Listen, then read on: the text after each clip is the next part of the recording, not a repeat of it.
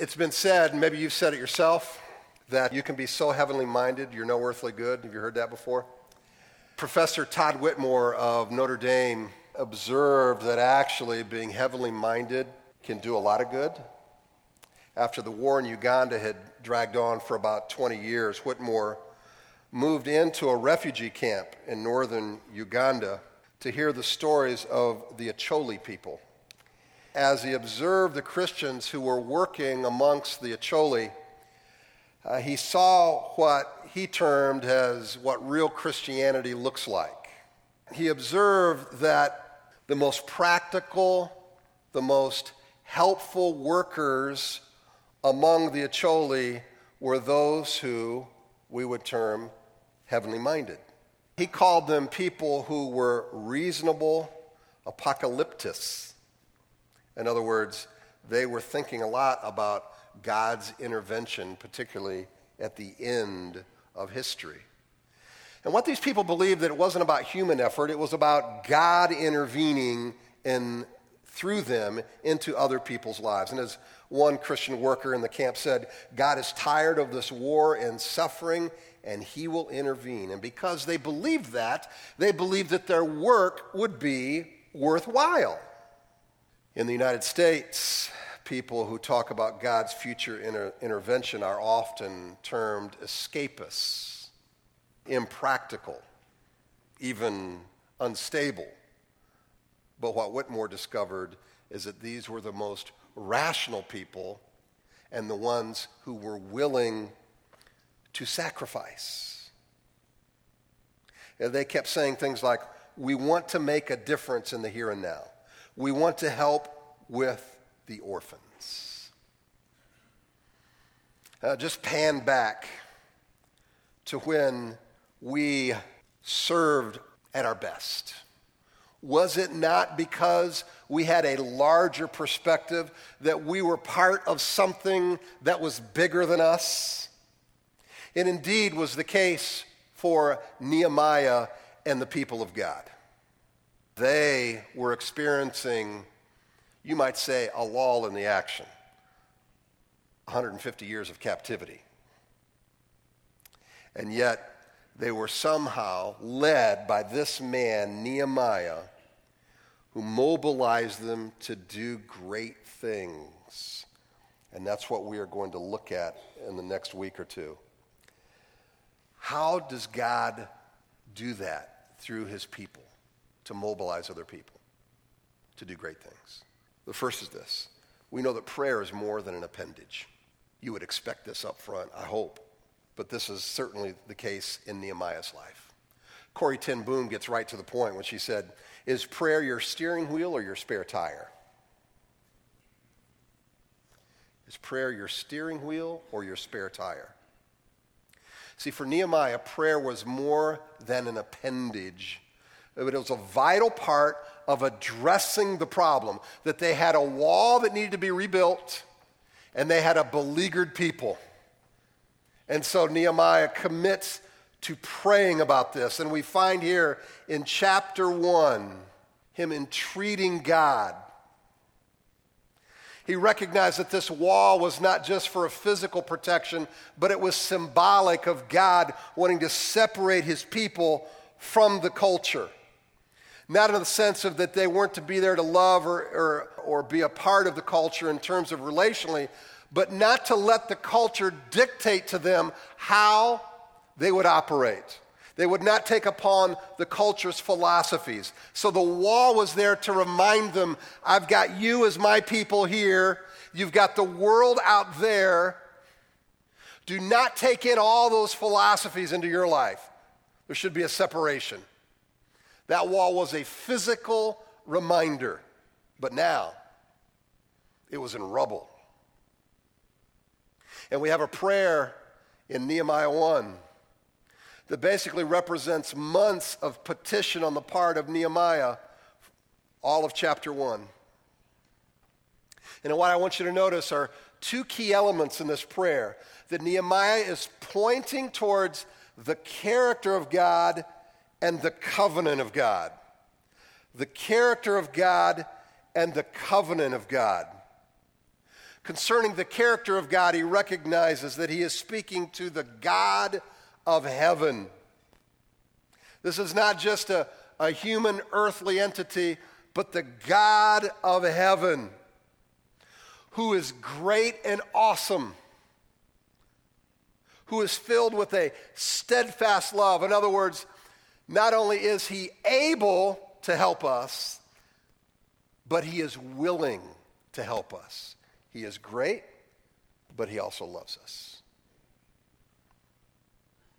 How is it that Nehemiah knew these things? Well, he could certainly look at the history of his people, but he could also look at the word that was in front of him. He had some Old Testament scriptures in front of him that he could read the historical accounts of how God had intervened with his people. And that reminds us of the reality of who God is. See, we often confuse God with our circumstances, don't we? I mean, when things are going great, we say, man, God is an awesome God. God loves me. And then when things go south in our circumstances, God doesn't care. God is not real powerful. And we basically relate our perspective of God directly with our circumstances, and that's a problem. Nehemiah could have easily looked at his circumstances and surmised that God didn't care, that God was not interested in answering his prayer. Instead, he reminded himself of the character of God, and this had a tendency to boost his faith. I have a list of people I pray for. I have a list of things that I can put there, how God answers the prayer. And it always boosts my faith to recount, look how God has moved. And as I read the word, I remind myself, this is who God is. And so as I pray for our people, our church, my faith is kind of given a shove because I'm reminded by that perspective of the word, okay, this is who I'm talking about. I don't just let my feelings or the present circumstances dictate, although I can give God that too. But that doesn't drive the train. How would the frequency and intensity of our prayers be impacted if we were truly convinced that God was great in his power and in his love and eager to intervene on our behalf? Would there be a difference in how we pray? If I were to ask each of you, I mean, all of us would agree with that intellectually. But I'm talking about really deep down, you're saying, God really is a great God. And now, see, not only is he a great God then, he's a great God now. For me. He loves me. How would that impact your prayers? Nehemiah says, we are your people, your servants. This is the place where your name dwells.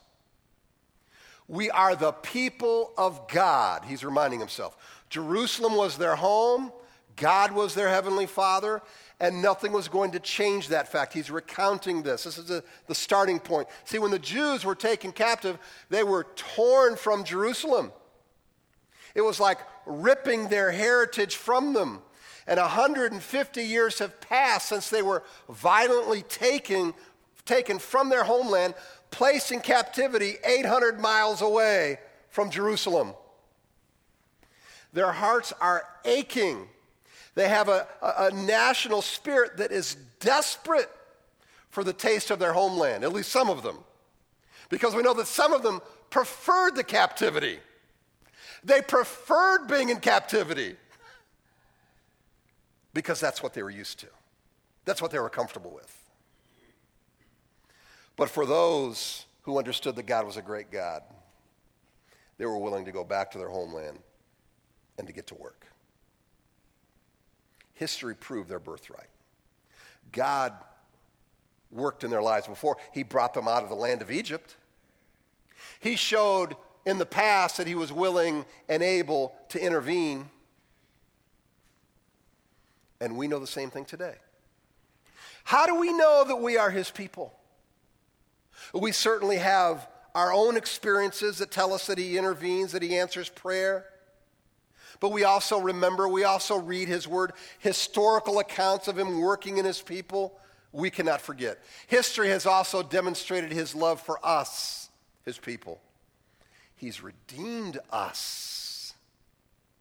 He has intervened. All these things are used to remind us that we are his people. We are tethered to this great God. Nehemiah is also reaching back to the promise that God made with Moses in Deuteronomy, that he promised to bless his people as they walked in obedience with him. Nehemiah is essentially pulling out all the stops.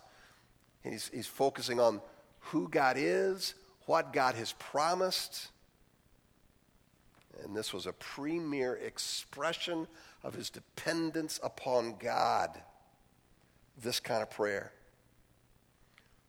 I mean, if prayer is really our dependence upon God, how would you rate your dependence right now in this season? I mean, let's face it. When I need some big bucks, I'm going to pray and ask God to help. I mean, when I maybe get cancer, I'm going to pray for healing. But, throughout the day and regular stuff, I've got this, God. I've got this. I've got this. And we walk proudly. And then we end up like Ronda Rousey, flat on our back, knocked out. Why? Because we thought we could do it on our own. We thought we were tough stuff. Hey, I got this. I got this. Don't worry about me. Next, we choose to be distracted or determined. We choose to be distracted or determined. Nehemiah 2 sets in motion a theme that comes up throughout this book about how opposition had come to Nehemiah and the people. And we read in verse 19, specific people who heard about this work, they jeered at the people of God, despised them, and Nehemiah says, the God of heaven will make us prosper. Nehemiah was resolute. Let us arise and build. It says, so they strengthened their hands for the good work. I love the practical nature of that commitment. It wasn't that, we intend to do this. We have a plan. We have this intention. No, they strengthened their hands for the work. Give me a brick. Where do you want me on that wall? They were working hard.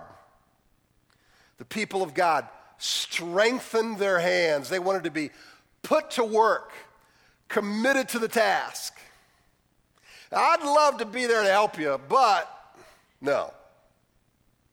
I'm there. I'm working. I'm giving, whatever it takes. If there was any doubt to the commitment we read in Nehemiah 4:20, it reminds us that the people of God rallied at the sound of the trumpet. Was this a pep rally? They all cheered, waved banners? No. It says in verse 21, we labored. This is how they rallied. We labored at the work. Give us something to do. We labored at the work. Now, many folks might labor if there's something in it for them. I mean, I'll do this, but what's in it for me? It's got to provide some immediate benefit, immediate profit that I have to see. But see, this was a work for a bigger cause. This was bigger than the individual. This was a movement of God's people that represented something far bigger than just one individual. And they were determined to see it through. And God will often put projects in our path. And we can either be determined to lend a hand, or we can say, you know what? I just don't want to be bothered. I mean, really, we're faced with either we could go for comfort, be distracted by comfort or convenience, or we're all in. I mean, just look at the state of many of us now. All right? It is an unbearable burden to lose the remote control. I mean, to get up from the couch and change the channel? Seriously? I have to do that now? Wow.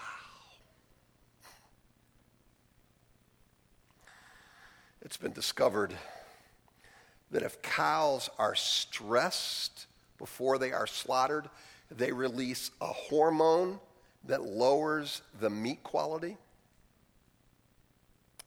The trick is to slaughter them while they feel safe, at home, and comfortable.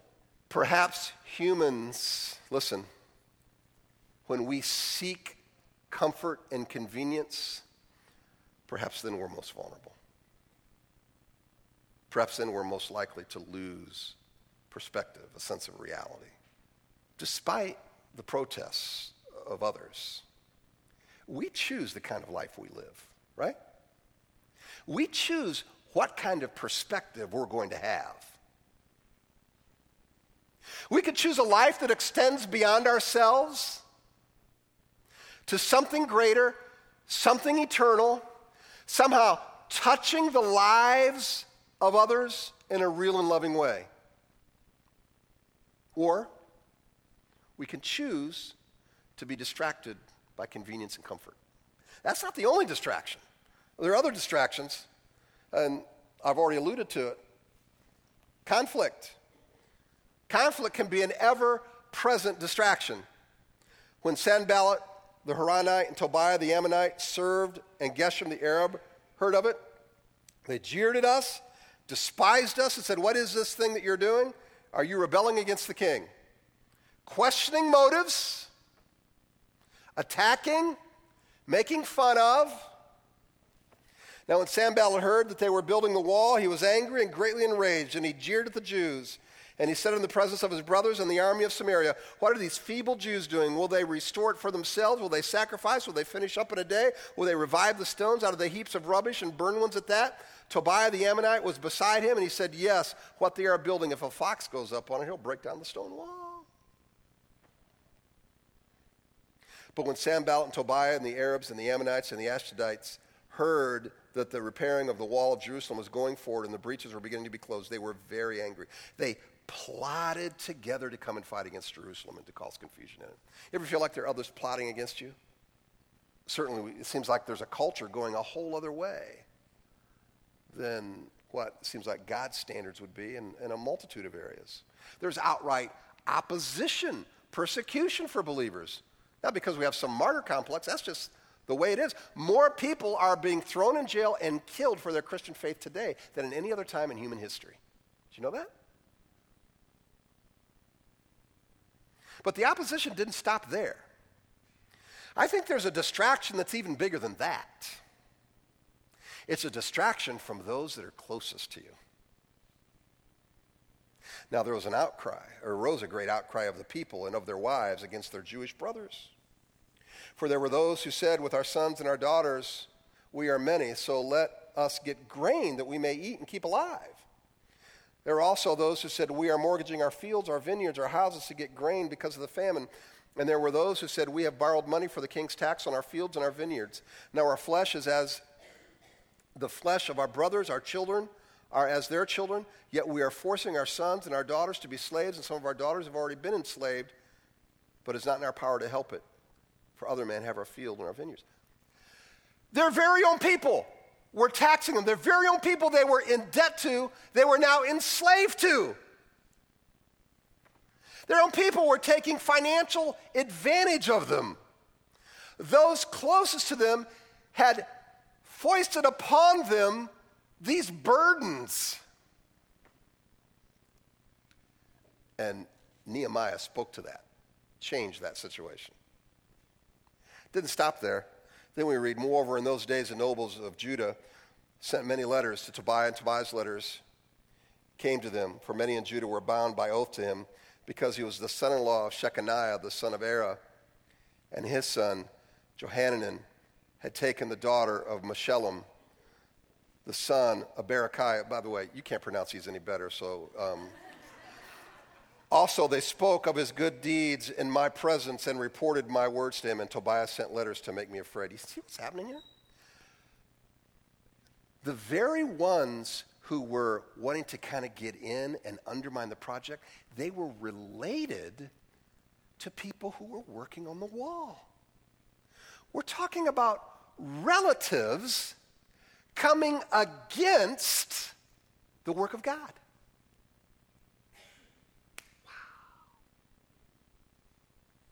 Trying to weaken Nehemiah and the effort to rebuild this wall. Is it not true? I mean, whether it's family, job, ministry, the biggest disappointments and distractions can be from those we assume are going to support us. Right? And it's in the midst of this very personal disappointment that many people give up. I mean, we expected a different response. I thought you were my friend. I am related to you. We expected to be supported. Instead, we got criticism, we got judgment. And not just, constructive criticism, harsh judgment. And these kinds of distractions are demoralizing. And Nehemiah 4:5 says the workers were angry over the hurt and discouragement. And I love that the scriptures did not whitewash this.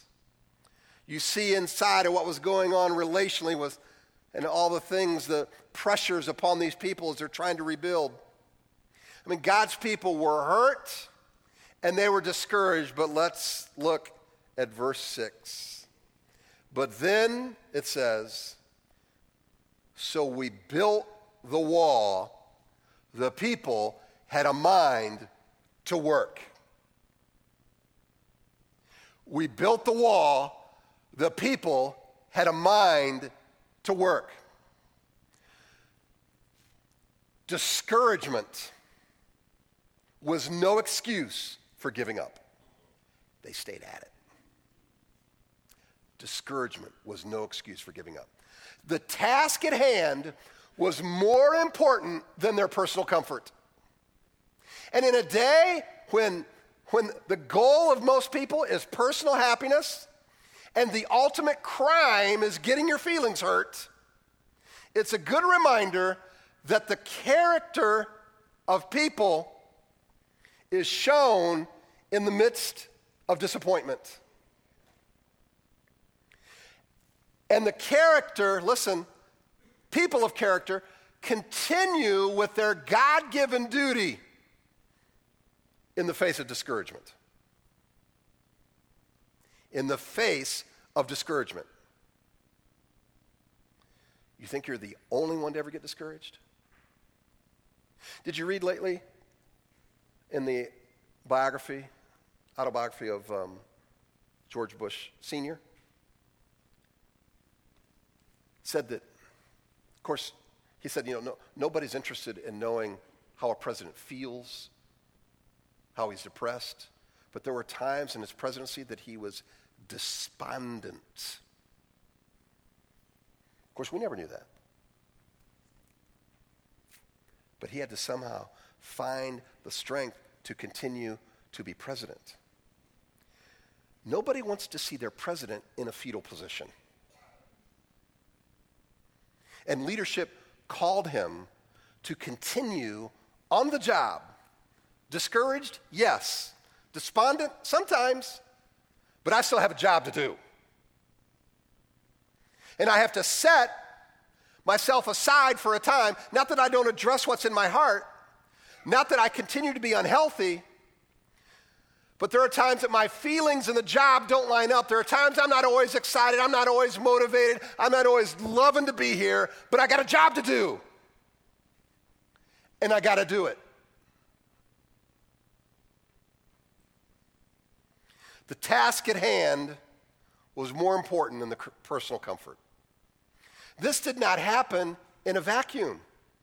Nehemiah, by his presence, by his example, by his leadership, encouraged the people, steered them towards a bigger picture. Listen, whether you're a parent, whether you're a boss, whether you're a teacher or a spiritual leader, God has given you a position of influence to help people see a bigger picture. And by the way, that's not a lecture. That's coming alongside to encourage.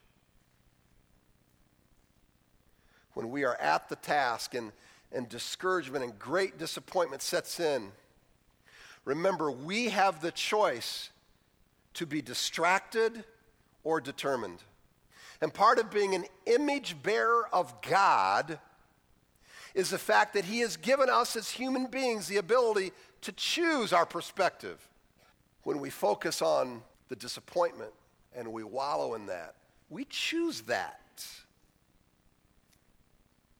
Or we can choose the character, the covenant of God, His presence in our life. We choose our expectations of others, right? We choose that. We choose how we're going to respond to the disappointment. Nobody makes me feel this way. Nobody makes me take this attitude and perspective. I choose that. We choose to stay beleaguered, or we choose to recognize His presence and work in our lives. Now, I'm not discounting that there are people who have chemical responses. There are people who suffer from clinical depression. That's separate from what I'm talking about here. Winston Churchill said, "Kites rise highest against the wind, not with it."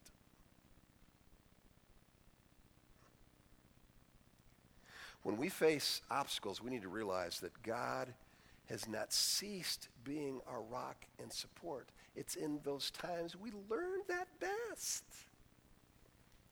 D.L. Moody, perhaps one of the greatest evangelists to ever come out of America, saw his home burned down twice. The YMCA that he started, did you know that? D.L. Moody was instrumental with starting the Young Men's Christian Association. By the way, they don't want to call it that anymore. It's now the Family Y.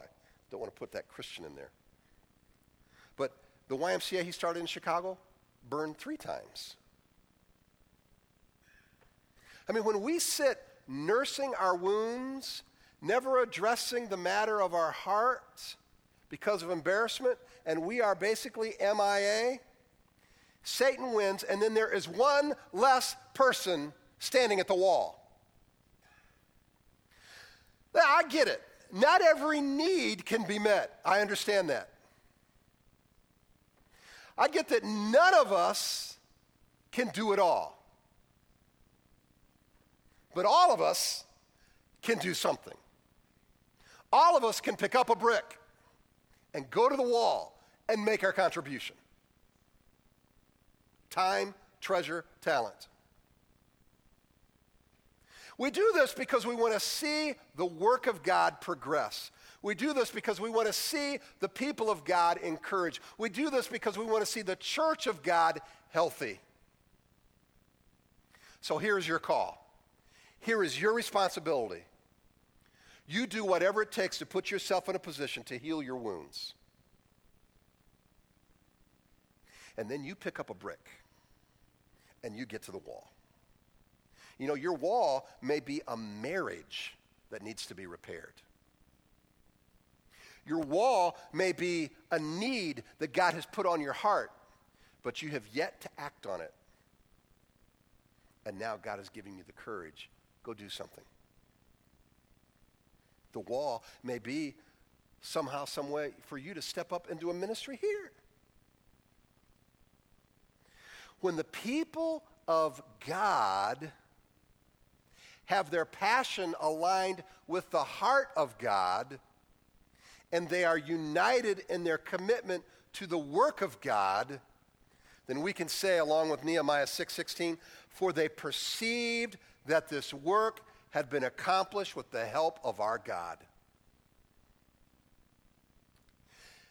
Whatever that wall is, part of the way that God gets glory is that through our discouragement, through our disappointment, through the opposition, we continue on.